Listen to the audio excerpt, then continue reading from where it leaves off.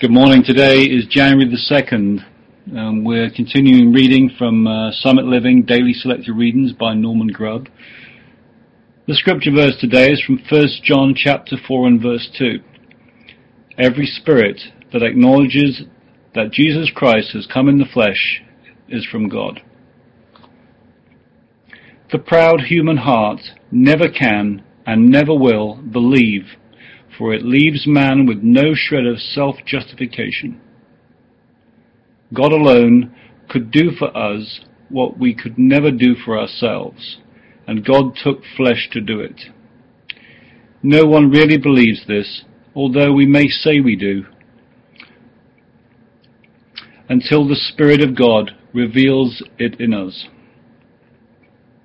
And the Spirit can only reveal it when He has first given us a glimpse of what we really are in the sight of God, and that also it is by revelation. He uses means, the Bible, preaching, personal witness, the lives of living Christians, sometimes disappointments, loss or sorrow. But the light has to shine and we respond to it.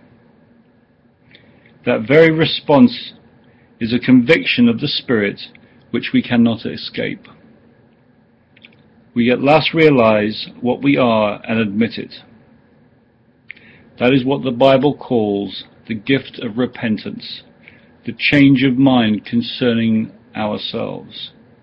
Such a change affecting conduct and producing what the Bible calls works meet for repentance.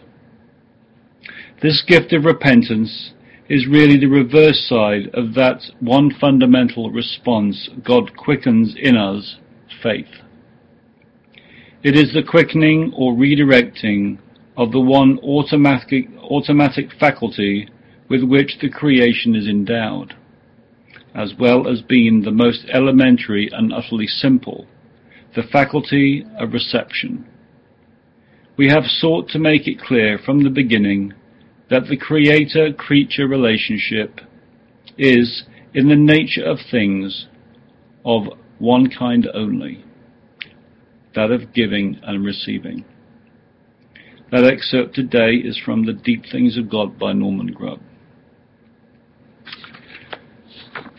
I'm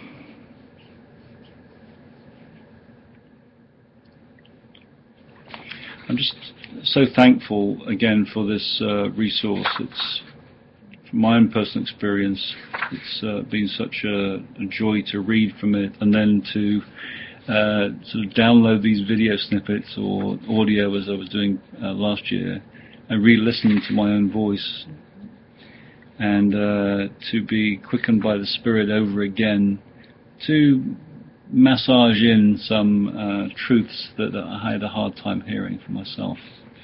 So I hope that it's a blessing to you today, and look forward to continuing with you tomorrow. Take care and God bless. Bye-bye.